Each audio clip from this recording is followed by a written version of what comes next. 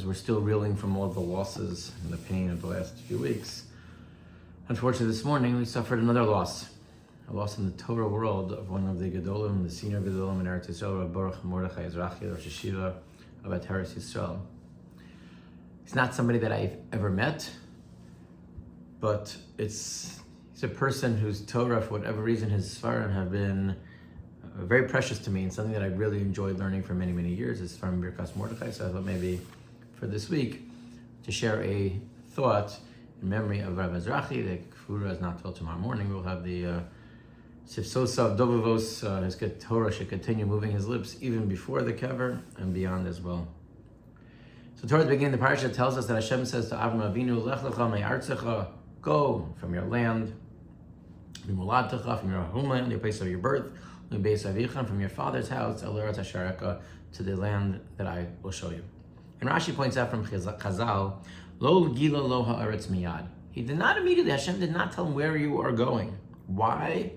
Kedei lechabeva be'einav, in order that it should become precious in his eyes. And that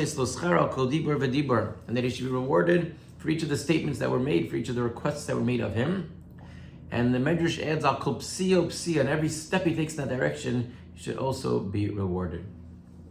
Rav Ezrachi asks, it seems like, had Hashem revealed where the destination was to Avram Avinu, then suddenly, every step along the way, and each dibur, and the entire nature of the challenge of the Nisayim isn't there anymore. The question is why?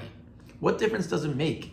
If he knows his destination, doesn't know his destination, Hashem was challenging, can you get up and follow my words or not? Why does that make any difference in terms of the schar? And why anyway should he be getting schar on each step along the way? If you get to the destination, you get to the destination. What are Chazal trying to teach us? And he suggests as follows. Now what Chazal are trying to tell us here is that the main thrust of the Nisayon, of this challenge for Avram Avinu, was leaving his past and changing to become a different person. And that is very, very difficult. To have grown up a certain way and within a certain system, and this is the way that it's going to be, and now to be told, leave that all behind and go somewhere else, that is what the Nisayon was all about. It did not matter where he was going to be going. Yes, the target, HaKadosh Baruch Hu wants us to get Eretz Yisrael, the most special place in the world. But the challenge here to Avram was at this moment specifically to focus on, are you able to change? If Hashem tells you, you need to be doing something differently, are you able to adjust? Are you able to change to do that?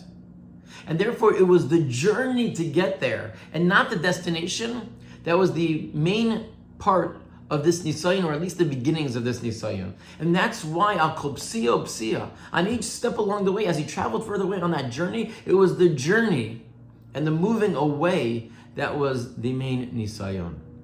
And that's why HaKadosh Baruch Hu did not want to reveal to Avram Avinu where he was going. Because if he realized he was going to the precious land, if he was going to Eretz Yisrael, and that was the destination, then the focus would maybe shift. And it'd be like, of course that's where he wants to go. That's where we're supposed to be going. That's where we yearn to be. That's what Avram Avinu, that's the land of his destiny. That's the place where HaKadosh Baruch Hu is telling him to go. Then it's not about leaving, but it is about arriving.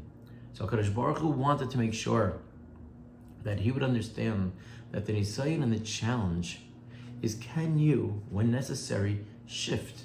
Can you make those changes? Yes, at the end of the day, we want to be in Eretz Yisrael, and that's where we're going to go. But Lo gila lo haaretz miyad, he didn't tell him immediately. It should be precious, but it's going to be precious later, because right now, it was about the journey. And through that, he was able to get schar, he was able to get rewarded. Al kol psiya psiya, on every step along the journey.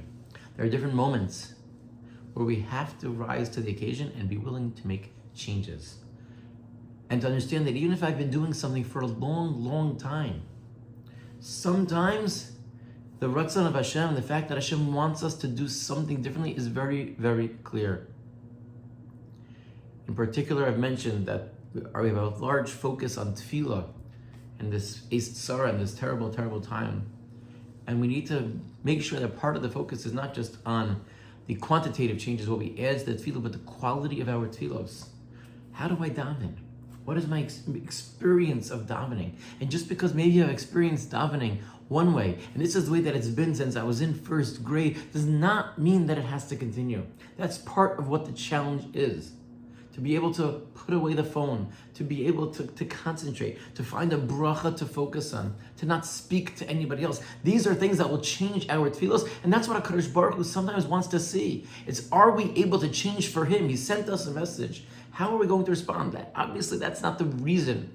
I'm not going to be one to try to claim why something happens. But HaKadosh Baruch Hu clearly sent us a message, and we have to be prepared to make changes, wherever those may be. And that's the message from Avraham Avinu. Avraham Isavu Sim Lebanim, he puts in us in our DNA the ability to be able to make those changes. And it doesn't matter how long we've been a certain way, we can and we need to rise to that occasion to change. And every step along the journey is going to be difficult. But HaKadosh Baruch Hu says that's the preciousness. That's what the journey is. That's what the Nisayon is, and that ultimately brings us closer to HaKadosh Baruch Hu.